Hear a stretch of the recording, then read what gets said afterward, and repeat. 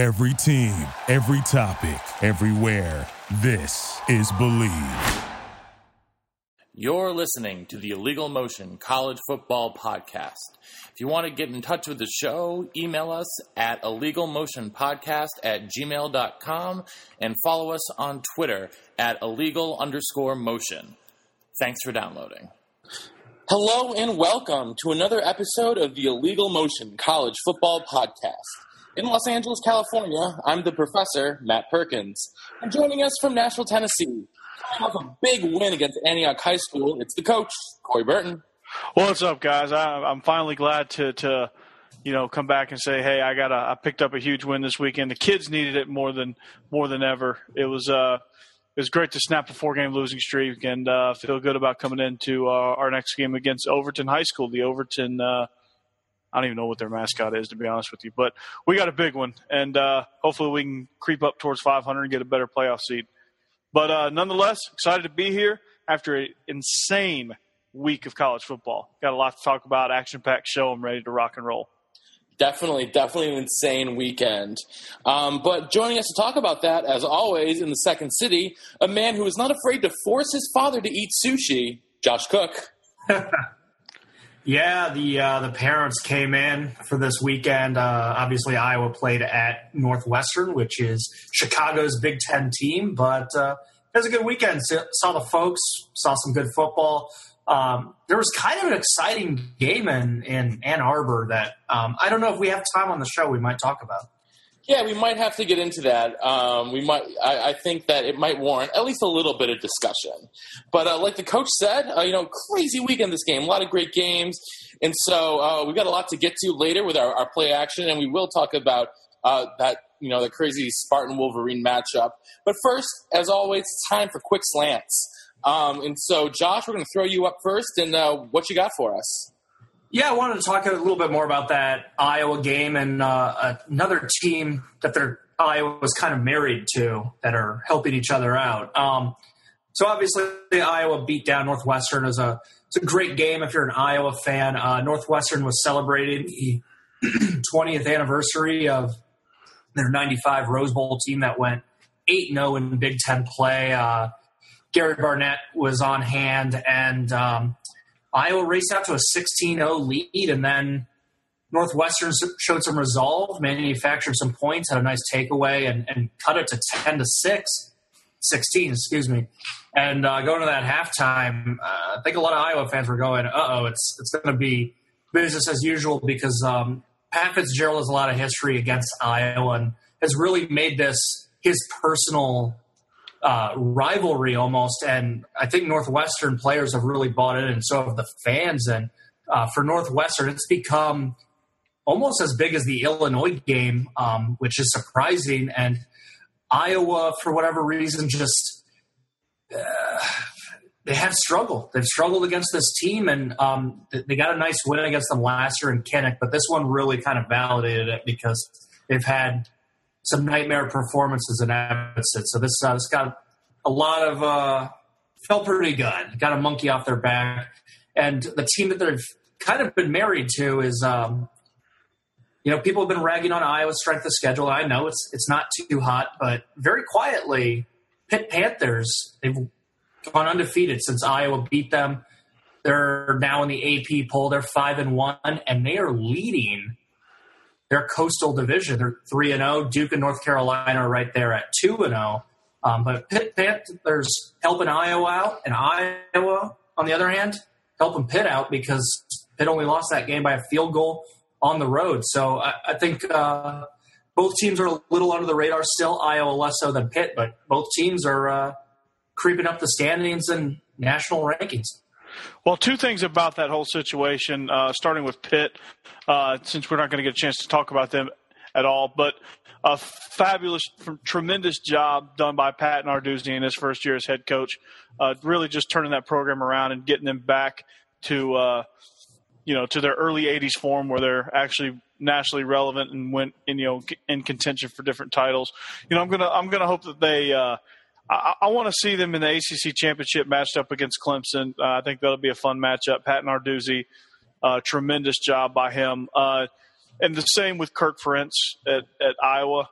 And, I'm really impressed by what they're doing. I thought they were a defensive power rushing team, a team that's just going to slugfest you for 60 minutes and really just grind the game down and force you to go to their tempo. But, they proved something to me that they can light up the scoreboard. They can put it on you in a hurry.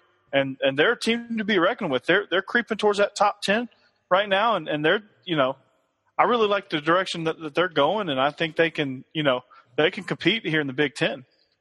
Oh, they definitely can. They can definitely compete in the Big Ten. I mean, they've already jumped over their biggest hurdle of the year, probably in Wisconsin, right, Josh?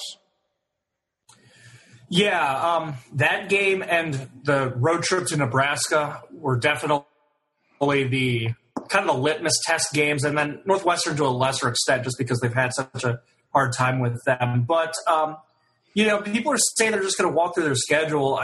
Being a cautious fan, I would warn you, Indiana could score points in a hurry. Minnesota gave TCU a run, and Nebraska is a few plays away from being undefeated themselves. I mean, they've had some tight games. So while on paper it looks easy, nothing comes easy at football. We all know that. And, Minnesota has been taking nosedive lately, though. Yeah, but that's a huge rivalry. That's one of those games that you throw the record book out. It certainly helps that it's in Kinnick, and I will be heading back to that game as well. So, hey, I'm undefeated when I attend the games this year. Anytime there's a trophy involved, and a lot of those Big Ten rivalry games, there is a trophy involved, some sort of trophy. And I think that's one of my favorite things about the Big Ten is a lot of the rivalries involve trophies and random things like an old Oaken bucket or Paul Bunyan's axe and things like that. I think it's really cool. It adds a different element to the rivalry. Yeah, but they're no slouch. And Nebraska had a chance to fold up shop against Wisconsin, and they did not. Indiana has played everybody tough. Their record probably doesn't show that they're as good as that they're as good as they are, but they play hard. They do some things right, and they can score on you pretty quick. And all you got to do is just ask Ohio State what they can do to you if you don't take them seriously. Now, if you take them seriously and game plan against them, you're probably going to out-talent them. But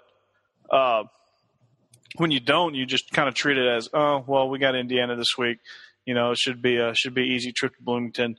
That's definitely not the case. But I'm not worried that Kirk Ferentz can get this team ready to play because a little known fact for those of you who are new to the Illegal Motion podcast, that Kirk Ferentz was actually on Bill Belichick's staff in Cleveland. He was the offensive line coach, so he does have a little bit of Bill Belichick in him. He does know how to get his team ready to play somehow. And, sometimes when it seems very unlikely, it happens. And, I'm very proud of what they're doing up there in Iowa, and I'm really happy for them.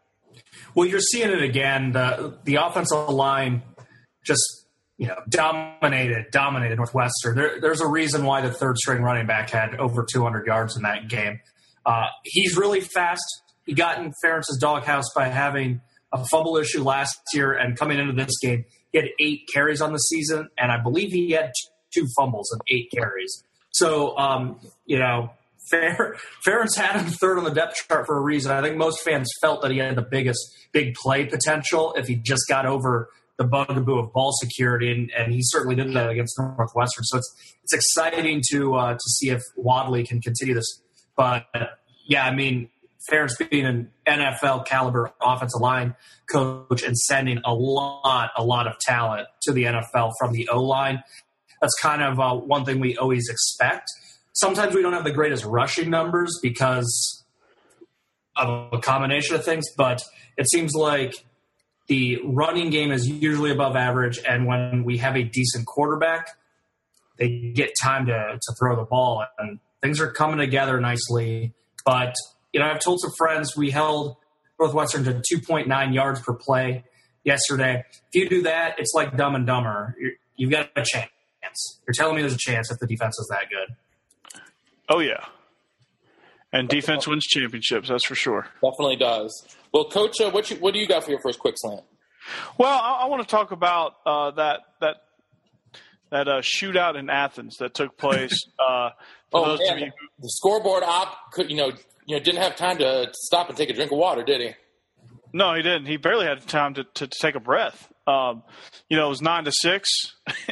And it was, to use the word offensively challenged, I think would be shortchanging it. It was probably, and I don't know, the defenses may have had a little bit to do with it. Missouri has a good defense led by Kentrell Brothers, but to say that these two teams were offensively challenged would be shortchanging it, because this was probably the most pitiful display of offense I've ever seen. Grayson Lambert, Drew Lock, neither of them could get anything going. Didn't look like they could really get past their first read. When the first read went down, you didn't know where the ball was going. There was one play, I think, that epitomizes it, and I know it's kind of one of those breakdowns in communication, but it just looks a lot. It's one of those plays that looks a lot worse than it probably actually is. But there was actually a play where Grayson Lambert, it was supposed to be a quick fade, or actually Grayson Lambert probably thought it was a quick fade, and the receiver thought it was a quick out. And they were going to double cover the fade. The two defensive backs were going to double cover the fade. And it looks like Grayson Lambert just threw one up to him. He said, all right, go get it. And they actually dropped the interception. I guess they were in such disbelief that he actually threw it to him that, I don't know. But, something's not right in Athens. I think there's a bigger story here as far as what's going on in Athens. And also, I think once Matty Mock gets back from Missouri, they'll see a slight uptick in their offensive production. But don't look for anything drastic there either.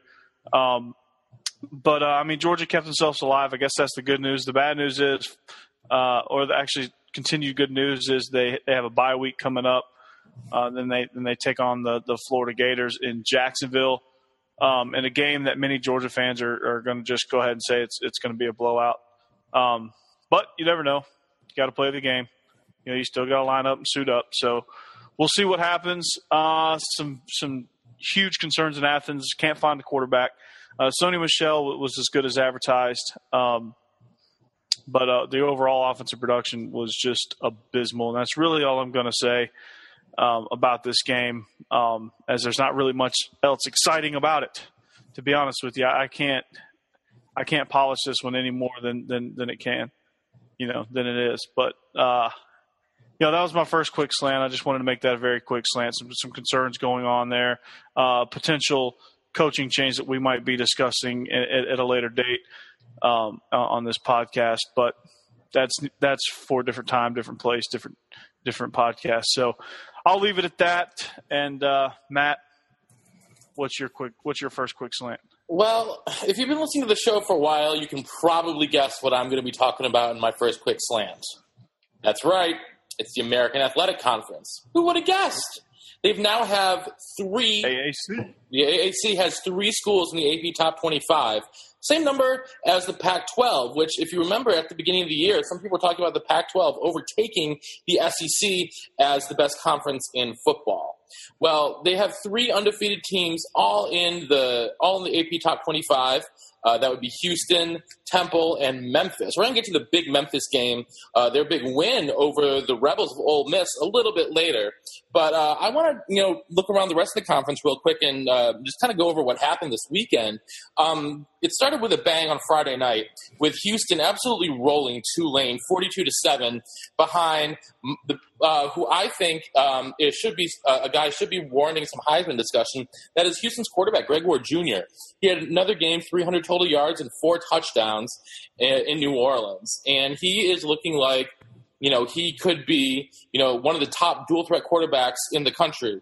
Obviously, in his own conference, Paxton Lynch, Keenan Reynolds also warrant some consideration as best QB in the conference. But I've been so impressed with what Ward is doing this year under first-year head coach Tom Herman, who is obviously going to be a name that we're going to watch for future coaching jobs as they come open.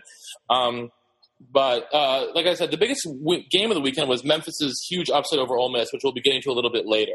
But elsewhere in the conference, East Carolina held on to beat Tulsa The Purple Pirates built up a 23-0 lead through 3 quarters, but Tulsa came roaring back, scoring 17 in the 4th quarter to make it close before ECU pulled away at the end.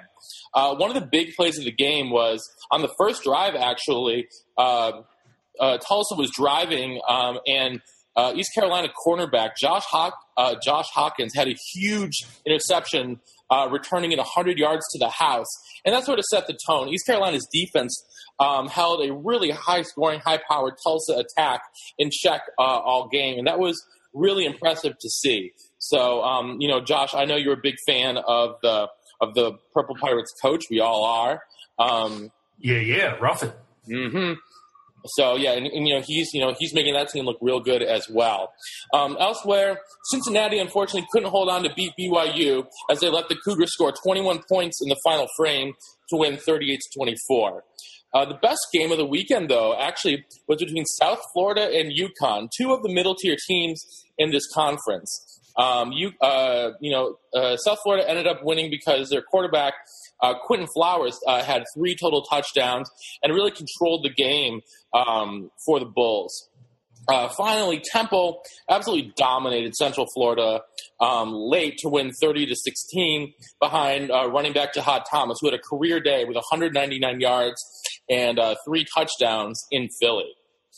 So, the American Conference is just, they're having a banner year, and I really hope that one of these teams will definitely step up and win the conference and probably make it to a New Year's Six bowl game. Quite frankly, assuming my money right now would be on Houston, but really you cannot. I don't think you can count out Memphis or Temple at the moment. Temple's defense has been great all season. So, you guys have any quick thoughts on the American before we get to Josh's second quick slant? Well, this is going to be another shameless plug for my blog, but I always do my own top 25 because I think the AP is full of it sometimes. Josh, remind the listeners the name of your blog. Big Ten and Counting. All right. That's the blog. Yeah. It's Big Ten focused, but I do my own top 25 because I think the AP's full of it sometime. And I've had Temple, Memphis, and Houston in my poll for the last 3 weeks. So all the AP writers, welcome to the party for those of us who actually watch football all weekend every Saturday. Yeah, I mean, my lone thought is, for those teams looking at coaching changes, USC, South Carolina, many more probably at the end of the season. I think they need to take a look at none other than a couple of the candidates in the AAC. I think, you have Justin Fuentes at Memphis, who we'll talk about here in just a little bit. You have Tom Herman. You have Ruffin McNeil. All deserve a shot at some big-time programs if they choose to leave. All 3, I think, are viable candidates and will be successful no matter where they go. 3 guys that I would most definitely, if I was an AD, give a look at to lead my program. Definitely. All right, Josh, what you got for your second one? Well, we did our midway point show recently, and I thought I did a pretty good job of breaking down the Mountain West, and lo and behold, week 7 threw basically everything I said into disarray. Things went kooky Friday night to begin with when 8 turnovers, 7 of them in the first half, doomed Boise State as they got rolled at Utah State 52-26. Things kept going weird. Both Nevada schools, which I thought had chance to make some noise, lost. Air Force, who was previously undefeated in the conference, lost. So the standings are a little goofy now. Utah State, 3-0 in conference, with Boise, New Mexico, and Air Force nipping at their heels. All of them are 2-1. So the Mountain Division is up for really anyone because Utah State has so many injuries. You would imagine that they couldn't run the table in the conference, although, hey, you know what? Notre Dame's finding ways to keep winning, so maybe the Aggies will too. The Mountain West Division, I thought SDSU would win it if they took care of San Jose State. They did, so the Aztecs are sitting there at 3-0. Now the question becomes, does Rocky Long's team in San Diego State host the Mountain West title game, or do they get tripped up in the coming weeks? Craziness out there with Boise, not just losing, but like I said, getting dismantled. Well, hats off to the Fighting Bobos. Mike Bobo got back on track here at Colorado State first. Yeah, that was really nice to see. But it'll be, I'm going to keep my eye on this conference now, more so than I have before, just because of the situation and how it's playing out. This conference situation, or this conference title situation, is going to be a fun one to keep an eye on, because now there's so much uncertainty. And now it appears that all of a sudden there's a whole lot of parity coming up in this league. And any football fan, and I think that's why the NFL is so popular right now, is because that there is a lot of parity. Yeah. And you like to see that, and you like to see teams that can compete with each other, and any team can beat any team on any given Sunday. And I think that's starting to prove true, at least in this conference, that any given Saturday, that any one of these teams can sneak up and whip your behind. So, hats off to the teams that, found a way to turn around and win. For the other teams that need to find a way to kind of fix what their problems are, they just need to find a way and fix it, and I'm sure they will. And it'll be an interesting finish to this home stretch of the season. So, yeah. Yeah, I thought it was really nice to see Colorado State and the Fighting Bobos get a really big win over Air Force. They've had a couple close calls this year, especially against Minnesota. And it was nice for them to get off the schneid and get their first conference win under Bobo. And I have a very soft spot for the Rams, so I always root for them. If not, openly, at least quietly on my own. So, Coach. Yeah. One other game from that conference also is Wyoming got their first win of the year, and they're coached by Craig Bohl, who won a ton of games at a little program called North Dakota State. He was the architect of that dynasty that won 3 national titles in a row. He's got a lot of ties to the Nebraska program, and when he didn't get a look at all by the Huskers when they were replacing Bo Pelini, there's been a little bit of rumors that maybe the reason he took the Wyoming job was because he couldn't get the Nebraska job, and he's kind of hoping Mike Riley fails. And if he has FBS experience, that Nebraska will give him a look a second time around. Definitely. All right, Coach, what you got for your second slam? Well, another team that kind of had an embarrassing loss last weekend, and needed to find a way to respond and come back this week, was the Oklahoma Sooners. And, I think they kind of quieted some critics down. I think, some people were starting to say after they lost to Texas, a Texas team that was trying to find a way to replace Charlie Strong. I was going to say Mac Brown. A team that was trying to replace Charlie Strong and just finding any possible way they could fire him. And just praying that the Red River Shootout was going to be the Red River Blowout. Well, it wasn't. Texas won that game, and now Oklahoma fans are like, well, it's the same old thing from Big Game Bob. He's going to choke in the big ones. Here we go. And they had to answer those questions all week, and I knew they were too talented of a team for that. And they showed it this weekend. They came out victorious over Kansas State, and when I say they came out victorious, they it was a nail biter. It was very close. It was, one of those back and forth games. It was 55-0. It's just one of those games where you look at the score and like, whoa, where'd that come from? But Baker Mayfield, 20 of 27, 282 yards, 5 touchdowns. So, you look at the yardage, and it's not gaudy yardage, but you look at the touchdown production, and the guy's just on it. The guy's just on point. And, you like to see that out of your quarterback. He leads the team, and he's in there fighting and everything. So, also, Mixon was your leading rusher at 15 carries, 73 yards, and a touchdown. Doing it for the Sooners. Defense was obviously strong here, and Kansas State. Where do they go from here, guys? And another blowout on, another blowout for them. Where do they turn to it? Have they lost kind of the luster they started the season with? I mean, what's going on with them? So you have to look at that. And I just wanted to bring that up very quickly because when you're looking at ways to respond, that's how you do it.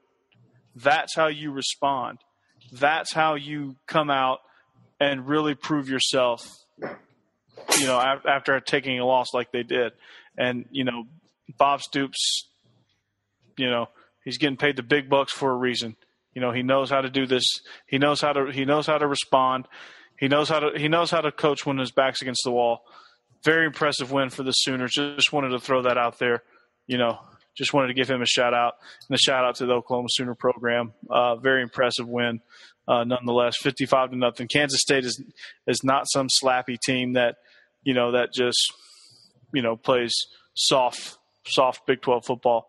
They are, they are where it's at. I mean, they're a good program. They're a good, solid program, and for them to take a beating like this, I think that's more of a credit to Oklahoma personally. And for a game like this, I don't have to read off a whole bunch of stats just to let you know how impressive this victory was. Just kind of talk about briefly what Mayfield did, and just kind of talk about where this program stands. And they still have a shot. They still have an outside shot. They get a couple upsets here and there. I think they can see themselves, but this conference and I don't know if we're not going to get to this here in just a little bit, but this conference has two teams. It's upper tier heavy with Baylor and TCU. So very impressive win for the Sooners nonetheless, and look forward to seeing what they do coming up here soon. I think you're in for a treat. Yeah, absolutely. Well, for my final quick slant, I'm going to look at the Pac-12. Obviously, we're going to get to a couple of the bigger games, the Stanford's dominant performance over my Bruins and USC's valiant effort against Notre Dame after a week in crisis. But I wanted to get to a couple of the other not as notable games because I thought a couple interesting things happened this weekend. Utah needed 20 points in the fourth quarter to come back and beat Arizona State 34-18.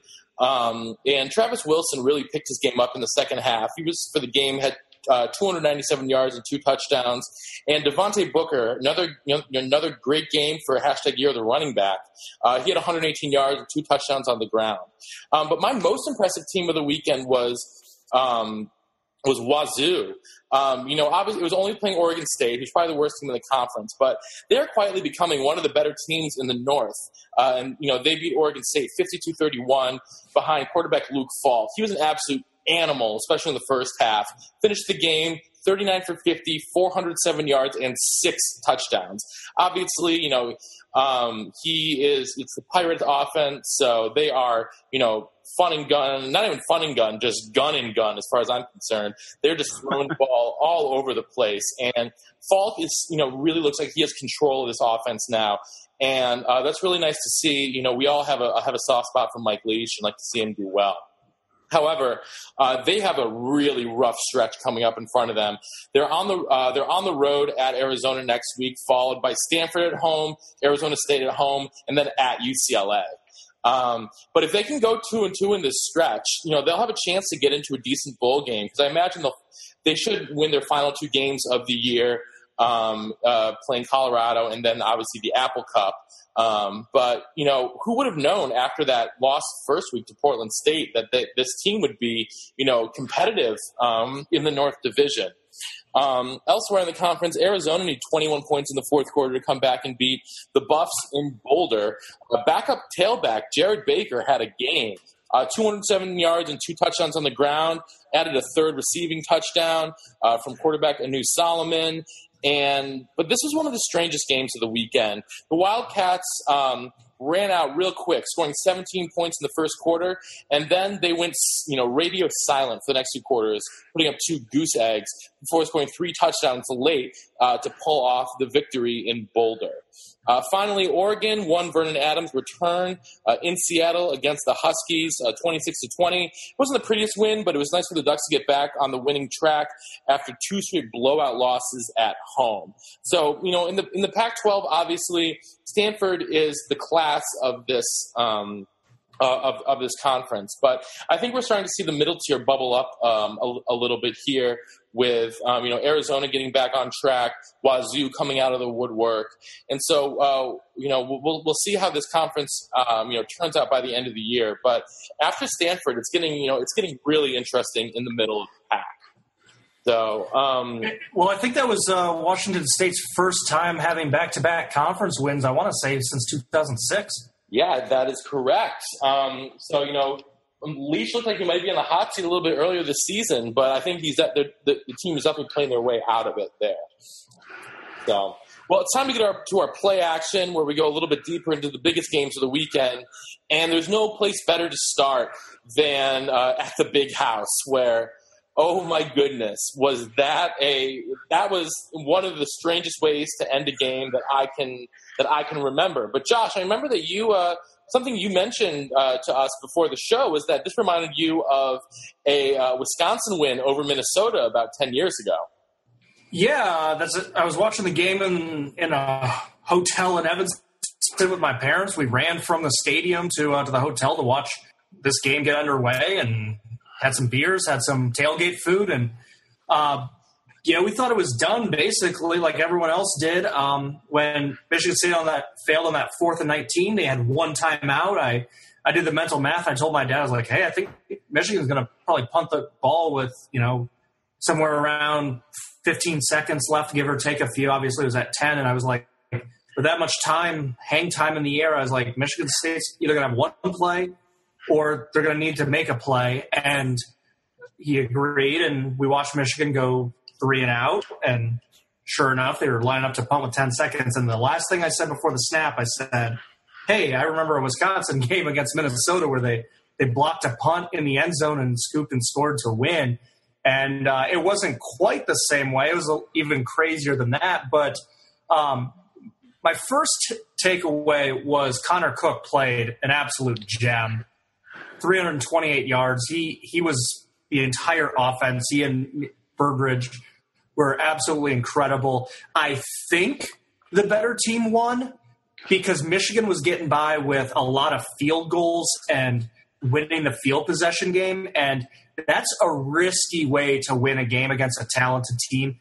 Obviously, it was still a lot of luck involved, but I do feel like the better team won. And my second takeaway was taking out Hail Marys, because those are graded on their own scale, and taking out just crazy meltdowns like the 1980 Holiday Bowl with SMU giving up 1 million points to BYU in 10 seconds.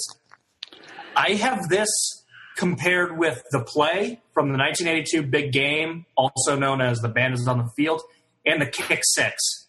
Those are the 3 craziest finishes. I'm going to give the edge to this one because the big game, we've seen other plays with a lot of laterals. It's still really impressive, but we see it every now and then. There was a bowl game just last year that had 1 million laterals and the game. And the Auburn play was great, but I got to say it was a bit of hubris on Nick Saban's part thinking they could make a 60-yard field goal.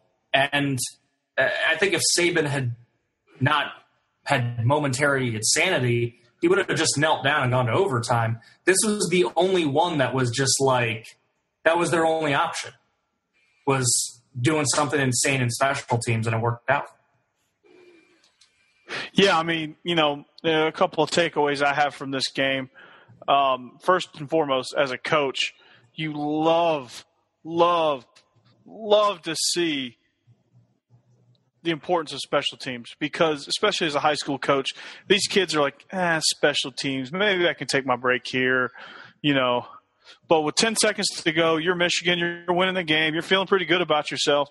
All we got to do is execute this simple little punt, snap, catch, kick, and it doesn't even have to be a booming kick. It just get my foot on it and just have them not block it, and we'll be okay. And, I think all Michigan fans were like, okay, escaped a big one here.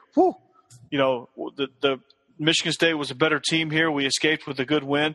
And then, oh, no, bad snap. Punter tries to make a play. All he has to do is fall on it. feel bad for the kid, really. He was just doing what he felt was right. He was doing what he thought was going to be the best thing to do, but ended up not being the best thing to do, and ended up costing him the game. And you feel bad for the kid, but on the same token, you just got to be smart.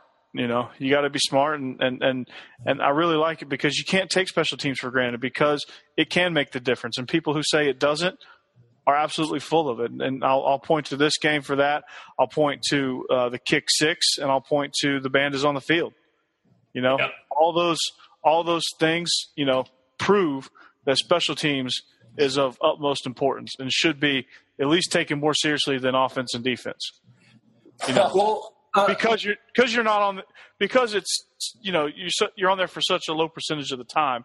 It should be treated in the sense that it can make the difference in the game, and you really not even, realize it. But it should be handled with the utmost importance. Well, let's put some blame also on Harbaugh. I mean, I've been harping on these conservative coaches. They ran it 3 times on that last possession, and 3rd and 3, they gave it to Davion Smith. He only ran it 1 yard. He averaged 2.4.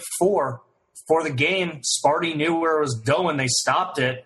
And, you either trust your quarterback or you don't. You put the game in his hands or you don't. The one interesting thing that I wanted to ask you, Coach, is my dad played football at a really, really small high school and a really, really small college. So he's got the playing experience, but he's never coached it. And what he thought they should do, since the ball was at the 47 – and Michigan State's kicking game really hadn't been that good, he said, why not just do a direct snap to the running back and have him run around a little bit and then fall down? How about this? How about you just get in the shotgun and have your quarterback quick snap punt it? Well, just take a regular shotgun snap. I've seen that before. Yeah, I've seen that a lot. Josh, you're a big fan of the quick kick, I know. Yeah, just quick kick it real quick or, just run around. And, I don't want to put all the blame on the punter here either. That was a bad snap, and not just because it was low, but if you look at the velocity of that snap, that was a slow, low snap. And that makes a big difference. I mean, that half second, because I think one of the reasons that he tried to do that crazy kick is because it got to him so slowly that he didn't have time to really grab it, gather, and kick. And so because they were on him right now because they were selling out to bring the house. And also, Josh, I think part of the reason for that is Michigan does your least favorite punt formation when everyone is spread out, right? Yeah. It feels like anytime you want to block a punt when teams are doing that 3-player back little max protect type thing, I'm convinced that if you rush everyone, you've got a great chance at blocking it because you're willingly allowing players have a free rush to within about 3 yards of your punter. It's like, I don't get that. Yeah, I mean, I've always been a big fan of it. You go tight punt there. There's if you're going to block it, you scheme it. You have the tight punt package because we do that. We have they're called elephants. We have 3 elephants, and our splits are 3 yards apart on the line. We have our long snapper, guards, and tackles, and then we have our gunners on the outside. And we block the inside gaps. We make sure no one penetrates the inside gaps. We leave the widest, most person available because the likelihood of them getting there, if we have a good snap and good punt, is not very likely. So we take our chances. Yes, there's a lot of risk, but it allows you to have a max cover, which is more important than if you can get a good snap and get a good punt. The protection, you really don't need to sit there and protect for a long time. I mean, at one school I was at, we didn't even stay in and block. We just ran through the outside shoulder. If you have a good snap, all you got to do is get a piece of the rusher, and they're never going to get there, no matter what. Because we would just run through the outside shoulder and then just go cover. So it gives you your best chance of getting in your cover lanes, and that's kind of why people do it, because it allows them to fan the field easier and then get more coverage to create less of a return. And that's why they do it. Definitely. But it didn't matter if they had a return or not because Michigan State rushed all 11. In that situation, in that situation, you got to go tight punt. There's no question about it. Yeah. You got to go tight punt. You got to go max protect because they're selling out. They're selling out the farm, and when the situation calls for it, yes, absolutely. If there's no threat of a return, then just cover it and protect. Definitely. Well, we got to move on from that craziness to another great game. This time down in LSU, where it took a fake field goal and a big game from Leonard Fournette, but LSU held off the Florida Gators 35-28. And Coach, you were really interested to see how Florida would handle their offense without Will Grier, and how do you think that they did? I thought they did a tremendous job. I thought, scoring the way they did in Baton Rouge, I think they did a great job. I think Treon Harris, he could have been better, but he was in a tough spot. 17 of 32, 271 and 2 touchdowns. But you have it was tough sledding for the most part, but I think they found a way to get in the end zone. It wasn't pretty, and it wasn't going to be pretty. But they found a way to do it, and they found a way to stay in the game. Their defense is really just kind of what stepped up and helped them out a lot and gave them chances and gave them opportunities. But, in the end, I think, you just saw how limited they were with Treon Harris and things like that. So, I thought they'd struggle. They did ultimately. It was ugly. They found a way to stay in it just because they have a phenomenal defense. But I don't know. We'll see what they have, in the coming weeks. I don't know if this is just like a rally point for this team. That'll be the question that has to be answered as the season unfolds, especially as they come down the stretch especially when they have to take on Florida State at the end of the year. Maybe they have a chance to remain in the top 10. Who knows? But they have to figure out something offensively. They have to get something going so that they can survive here in the coming weeks. Yeah. Is it fair to say that neither of these teams looked deserving of their ranking? Like, is that a cop out for me to say? Well, I don't know. I mean, on these teams are so fast and so physical, and they play such dominating style of football. They still found ways to score. But I think it was, when you look at a defensive battle, the score doesn't really say it, but I think the score was indicative of the defense giving their offense chances, and that's what you look for in a game. You want your defense to set you up, and that's exactly what happened. And then of course LSU used special teams to get on the board as well. They used a fake field goal, which something that Les Miles loves to do. Mad Hatter. The Mad Hatter. He loves that little flip play. I'm surprised Florida didn't see it coming, to be honest. But, when you look at defenses, when you evaluate defenses, it's not just scoreboard. It's not just the fact that they gave up 28 points or 35 points. It's the fact that, you have a struggling offense and do you give them chances to score? Do you give them chances to help you out? And you got to evaluate it as a whole. Are these two teams deserving of their ranking? We'll see in the coming weeks, but I think you saw two great defenses play against each other, and I think you saw Leonard Fournette continue to prove that he is a Heisman candidate. Because I guess for me, I haven't been very high on Brandon Harris all year, and he had over 200 passing yards, and Treon Harris, who hasn't played in a month, had almost 300 passing yards. I've been high on Alabama. I've got Alabama as my third-ranked team. I don't want to make this a Crimson Tide podcast, and Lord knows he's at Paul Feinbaum talking about them all the time. But if I'm an Alabama fan, I'm thinking, wow, LSU's not as good as everyone thought.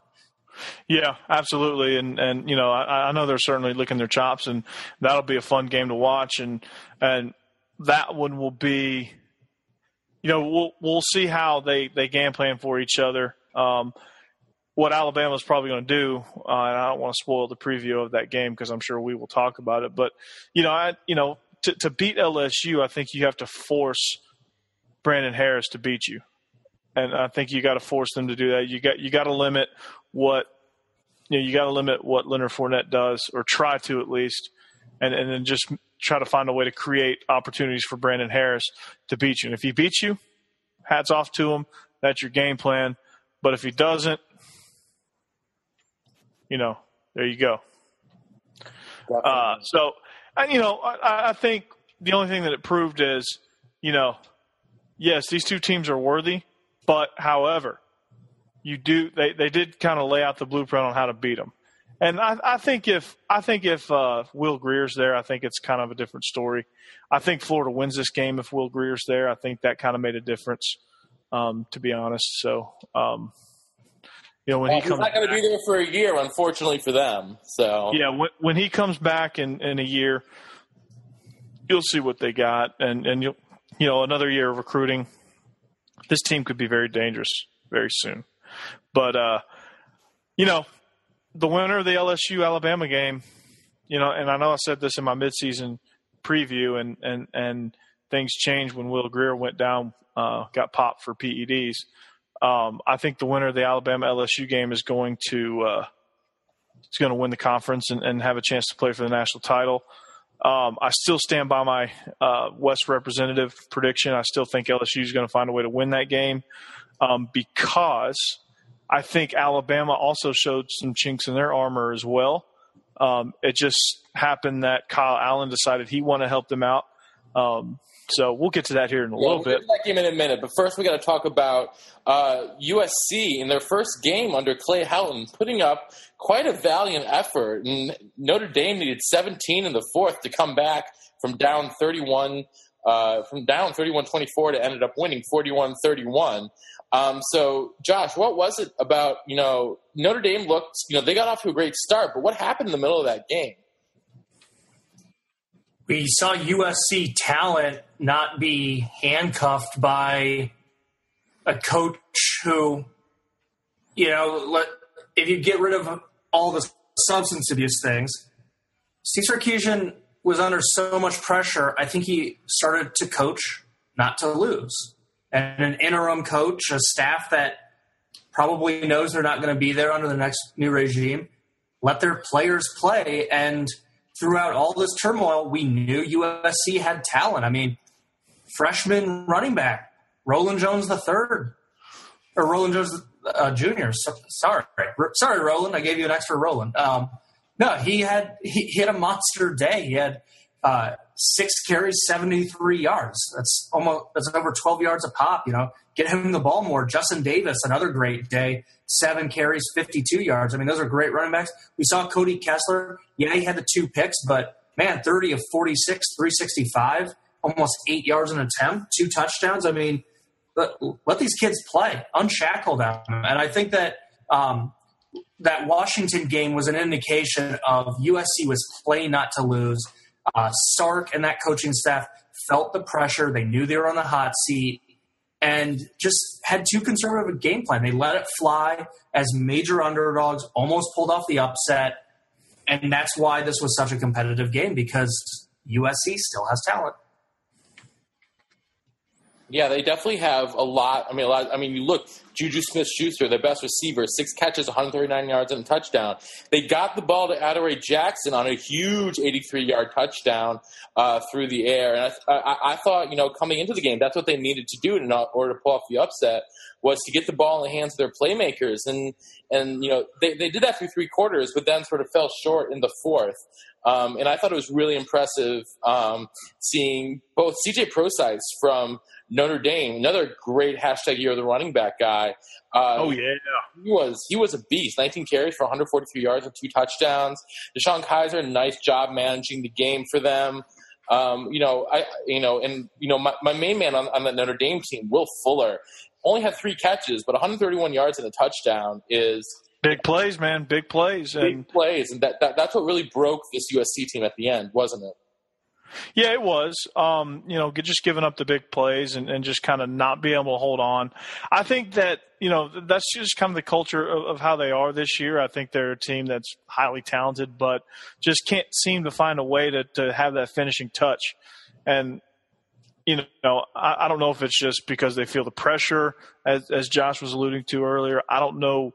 There's a lot of factors that go into it when you look at it. But, you know, certainly a lot better effort than I was expecting. I was expecting just them to kind of sleepwalk this week. It was on the road, lots of distraction.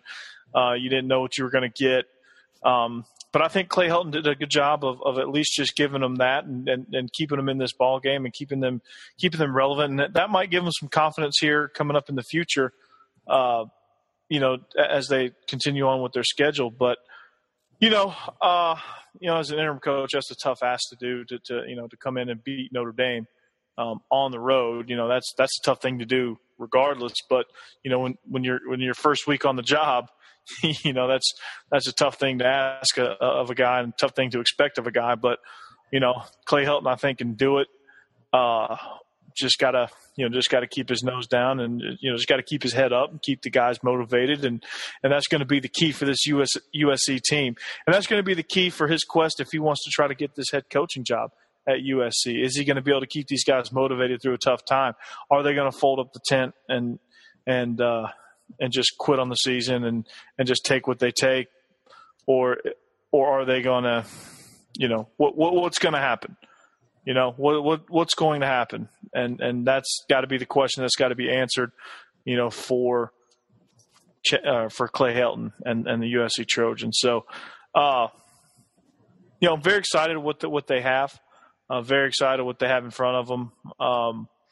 You know, hopefully that he ends up being, you know, a great hire for him, or actually ends up being good for him. Maybe he gets the job, maybe he doesn't, maybe they look elsewhere.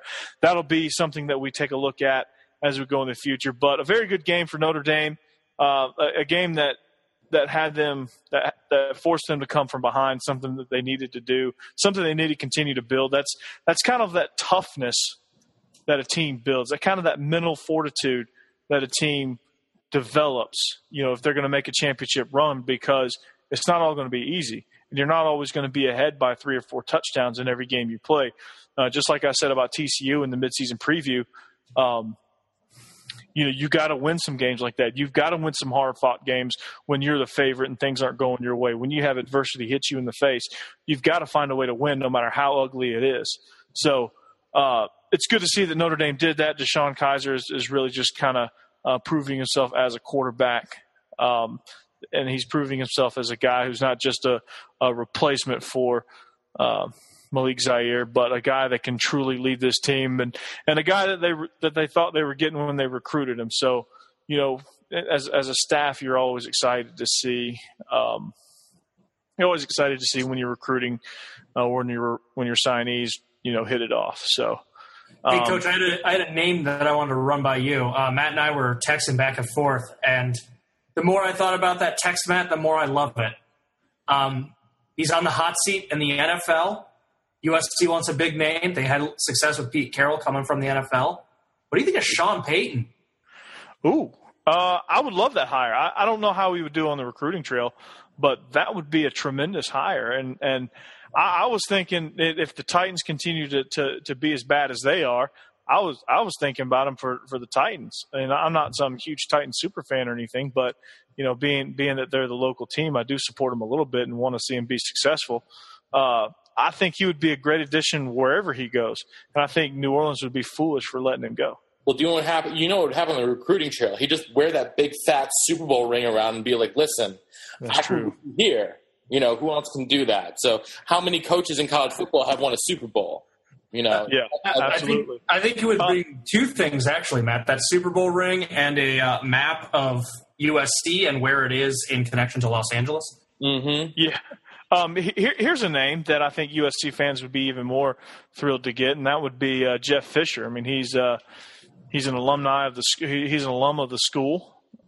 He played there, and I think that's a name that he's kind of, you know, he's had a lot of success in the NFL, but he hasn't quite gotten over the hump. And I think he's a guy that can do it in college. I think he has a personality to get after it and to get on the grind that you need to succeed in college. So Jeff Fisher would be another name to look at in this coaching search. I think that would be a tremendous hire for the Trojans as well. Yeah, I think he might be a little – I don't know how old is Jeff Fisher? Because, I mean, I think he might be a little old to take his first head coaching. He's only 57. I mean, still, when was the last time he coached in college? I don't know if I don't know that he's ever coached in college, has he? I don't think he has, and so that's something. Without pulling up his resume. No, I've got his resume up in front of me. He's only worked in the NFL. He's never worked in college. So, I mean, he went to USC, played under John Robinson, probably the greatest coach that school has ever seen. But, does he want to come back? Does he want to come back to college after being in the NFL head coaching ranks for 30 years? I mean, I don't know. For enough money, he might. I don't know. Because that'll be an interesting job security be there. That'll be an interesting conversation for, I think, a little bit later on in the year. Well, the other problem with Jeff Fisher is I can't think of a college coach who's had a mustache since Frank Spaziani. Dave wants that. Dave wants that. Yeah, he'll bring it back. How about that? And neither of them won too much. No, you never know. You never know with his future with the Rams, by the way, because things aren't going 100% smooth for the Rams. Their defense is good this year, but we're the college football podcast, not the NFL podcast. So that's true. We need to move on to talk about another big SEC game between Alabama winning pretty handily out in College Station, 41-23.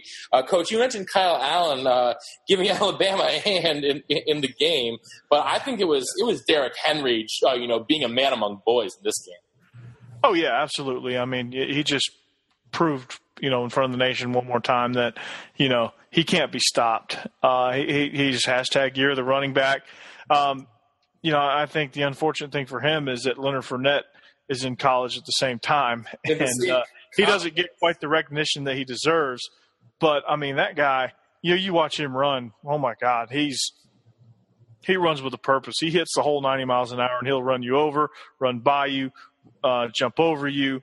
He'll do whatever he needs to do to get in the end zone.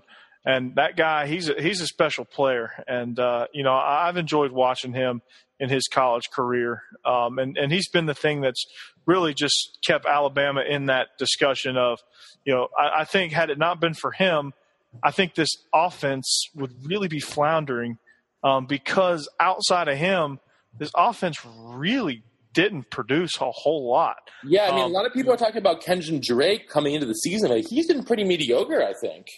He has. He's pretty limited in what he can do. I mean, he's a speed guy. I mean, of course he can burn when he gets a hole and things like that. But I think for Kenyon Drake, things have to be perfect almost for him to really get some big yardage. Whereas Derrick Henry can find a little crease and just get on through there. But you just saw him. If he gets a little crease and he's one of those guys, and I call him angle busters. He's one of those guys where he can really just, you think you have an angle on him, and then all of a sudden, boom, he's by you and he's in the end zone and just scoring. So very, very, very exciting to watch him play. And he's a huge, huge integral part of this Alabama offense and making it go. Very impressed with what he does. Very concerned about the rest of the offense, though. What can they do? Are they going to have to rely on their defense? What if Derrick Henry's not having such a great day? I can't imagine that day happening, but, what if? What if there's a defense that game plans perfectly for him and forces Alabama to beat him through the air? What are they going to do? Who's going to lead it for him? Is it going to be Jacob Coker? I don't think he's consistent enough. Is it going to be who's it going to be? What are they going to do? Are they going to have to rely on their defense to give them chances? Certainly that's the case right now. Their defense is giving them plenty of chances. They picked off Kyle Allen 4 times, 3 of them returned for a touchdown. So yeah, Josh, how about Minkah Fitzpatrick?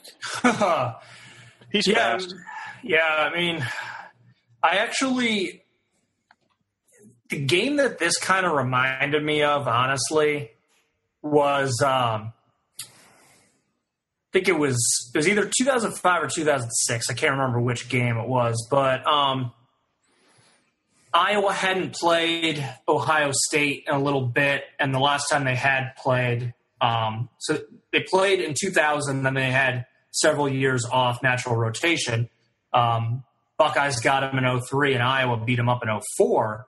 So, I think it was the 2006 season then. It was coming back to Kinnick, and Iowa made a big deal about it. It was a primetime game. They had the pom-poms out, and I think sometimes your home environment gets too juiced up and you come out tight, and Buckeyes handed it to Iowa pretty well. And I think the same thing might have happened for A&M, where they were so embarrassed last year, 59-0. They felt like they were a new team.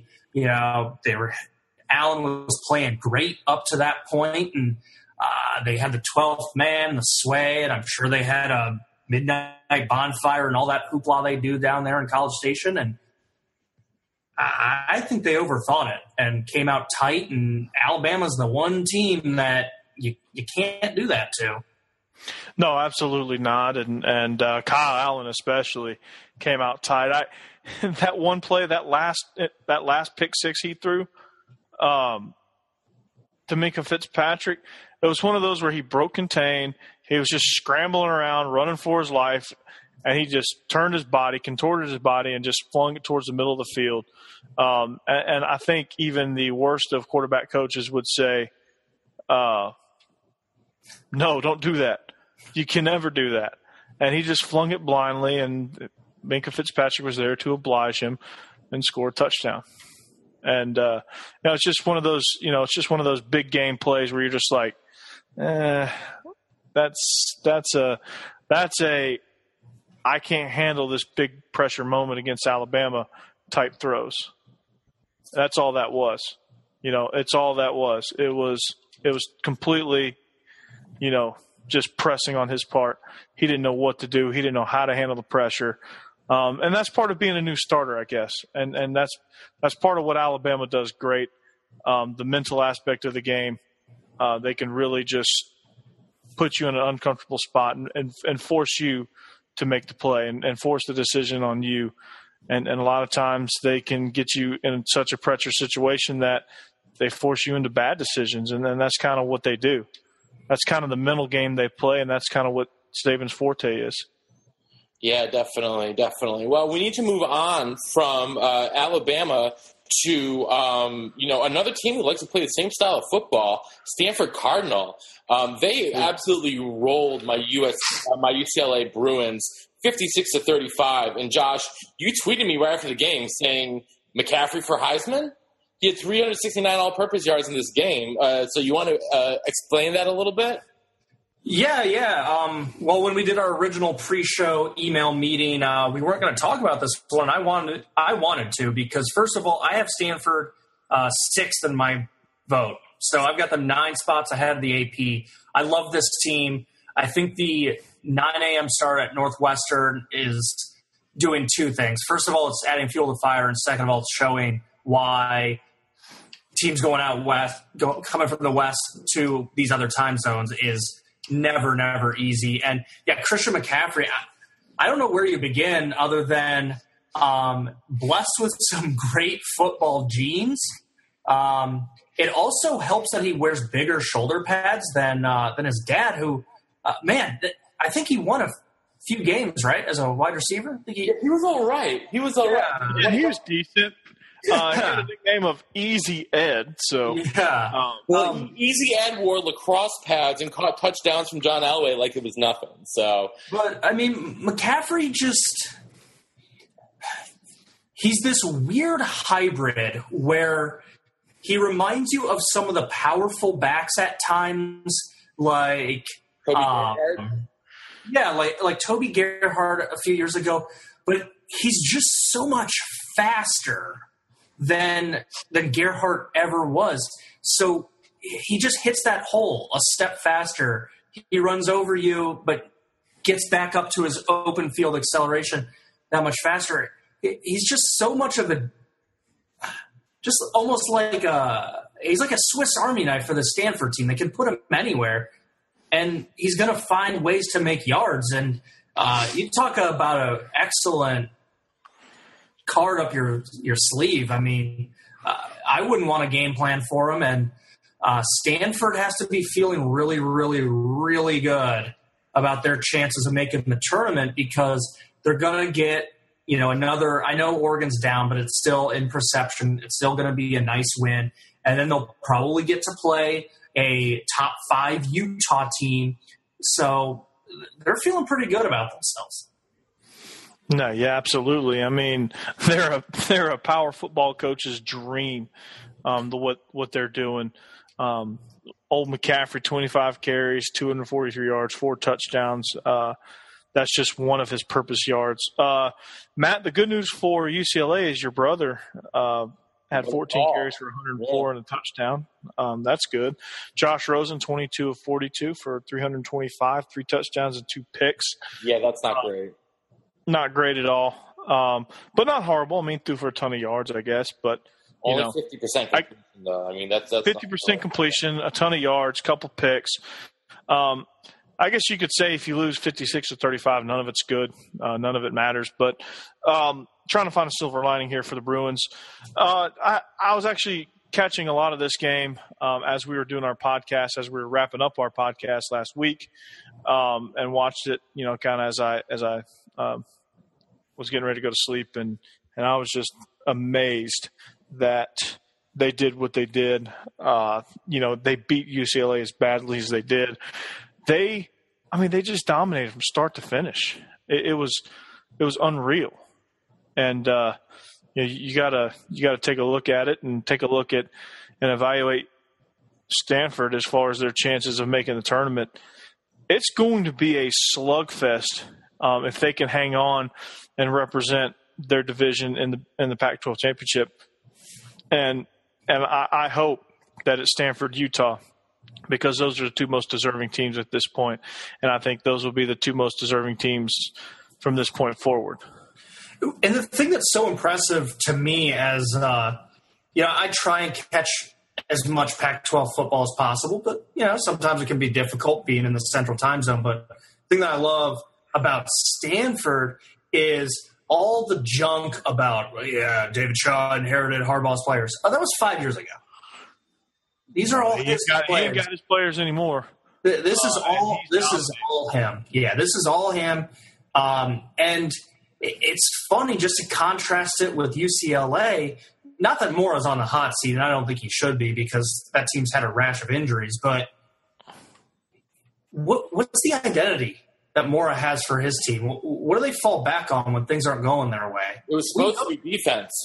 It was supposed to be the defense, but they've been absolutely annihilated on defense. And it was interesting in the post-game interview, he said that they were still a developing team. They were still a developing program. It's like, Coach, you've already been to a Pac-12 title game. You've got to be developed. You can't lose these games. You can't have a conference opponent hang half 100 on you. No, you can't. And not one that, at one point in this year was worried because they got spanked by Northwestern. That's another thing. Of course, teams are allowed to improve and such, but you just got to, it's almost as if UCLA's regressed a little bit. Yeah, I mean, during the season, I think that UCLA definitely has regressed. Josh Rosen still looks solid. Paul Perkins still solid, but they have nothing around them right now, and they've had a couple guys leave the team, a bunch of injuries. Most notably Miles Jack. But it's this was supposed to be like this team had the potential to be a playoff team, and they've clearly shown that they are just not up for it in the big games. So, we'll see how they finish out the season. Obviously, around here, the only thing that really matters is that they beat SC, which, looking at, after watching, UCLA play Stanford and USC play Notre Dame, I think USC is probably going to have a better shot at winning that game going into it. But we'll tackle that game when it comes around later in November. But as for now, we got to wrap up our show with the biggest upset of the weekend. And Josh, you called it. The Memphis Tigers and Coach Brian Fuentes, coming down from losing more than by 14-0 to Ole Miss in order to win 37-24. Josh, what was your biggest takeaway from the game? Well, first of all, credit to Justin Fuentes' staff for really keeping that team in the game mentally. When you're at home and you take a punch like that, it's really easy to close up shop, especially when everyone except the three of us said they had no shot in this game. My biggest takeaway is Ole Miss's offensive line not up to snuff, and it's that simple. I mean, 1.7 yards per carry. That's not enough. Chad Kelly had a nice day, but you watch some of those plays and he's throwing off the back foot and, just out there praying basically that he can get a pass off because that offensive line was having him hit and hurried all day. And then my other takeaway is we've given a lot of praise to Hugh Freeze, but we also got to hit him when he makes stupid mistakes. And the biggest problem that Ole Miss had was they didn't have any sort of pass rush against Memphis. Well, do you know why they didn't have a pass rush? That's what I'm getting to. Yeah. Why do you have Robert Condici playing running back? It makes no sense. It sucks that he got a concussion. I feel sorry for him, but Coach, what are you doing? Come on. Yeah, I know. I know what they're trying to do. I know they want to get their best players on the field. Especially in short yardage situations. But come on. I mean, he's by far your best pass rusher. You got to take care of him, especially in a game like this. A game that's thoroughly important. You got to be careful. You got to let him do what he does best, and that's rush the passer. And it's got to be, it's got to be no questions asked. You saw some of the highlights. You saw some of the highlights after he got hurt. I mean, Paxton Lynch gets the snap, is looking around, reads the field, does his taxes, calls his mom, pays a few bills, then he decides to chuck it, and it ends up being a touchdown. I mean, he had all day back there. Yeah, no, and that's that's just as much a credit to Memphis's offensive line for giving him protection, but you also got to look at Ole Miss's defense. Where are you? What are you doing? Robert Nkemdiche cannot be the only one that can rush this passer. We've got to have somebody else step up. All of that being said, next guy up theory. Notre Dame proved that they can do it. It's possible.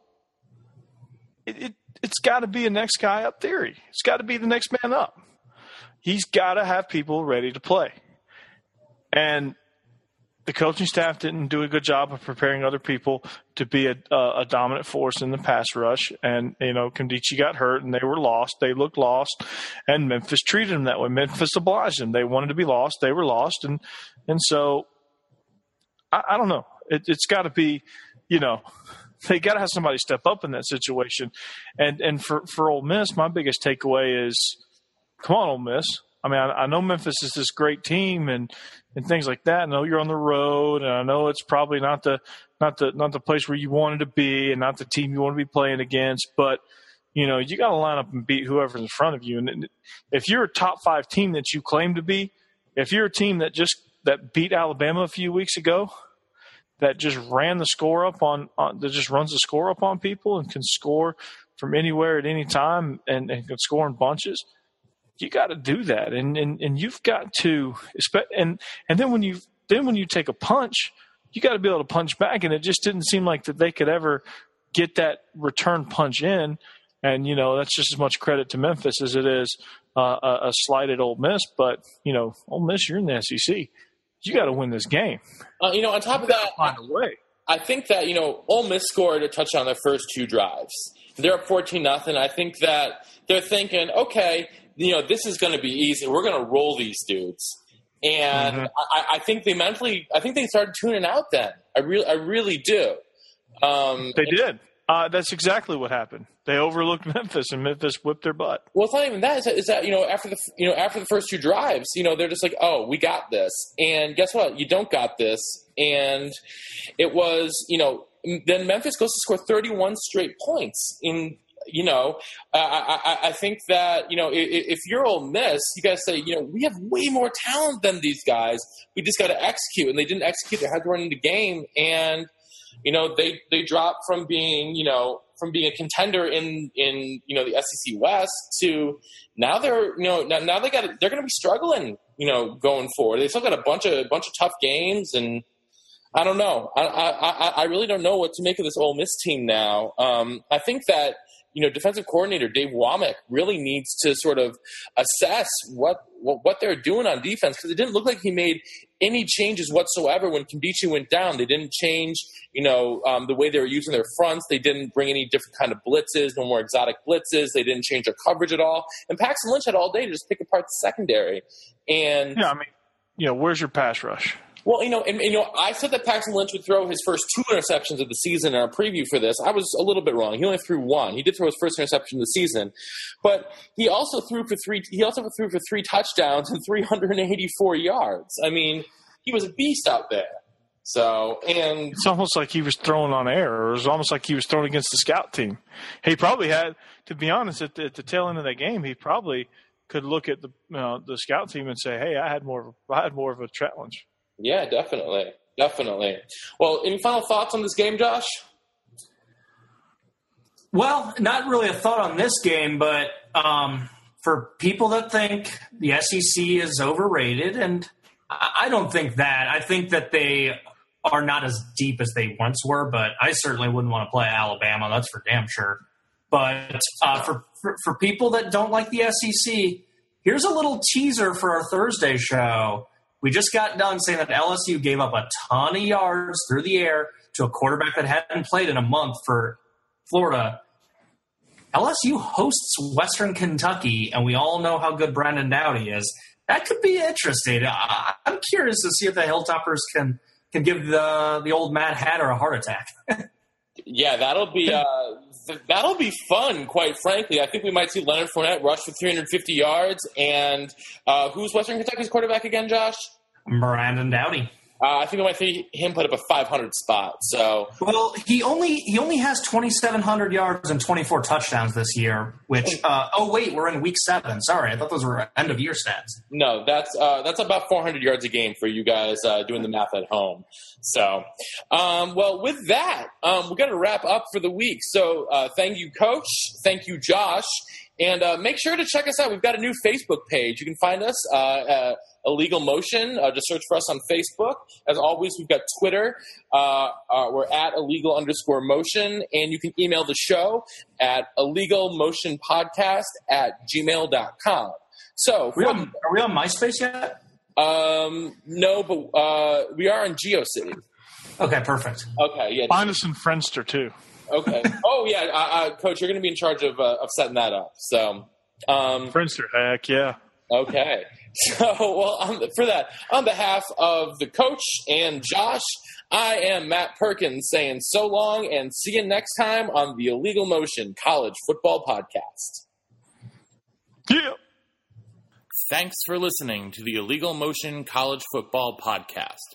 To get in touch with the show, email us at illegalmotionpodcast@gmail.com or follow us on Twitter at @illegal_motion. Thank you for listening to Believe. You can show support to your host by subscribing to the show and giving us a 5-star rating on your preferred platform. Check us out at Believe.com and search for BLEAV on YouTube.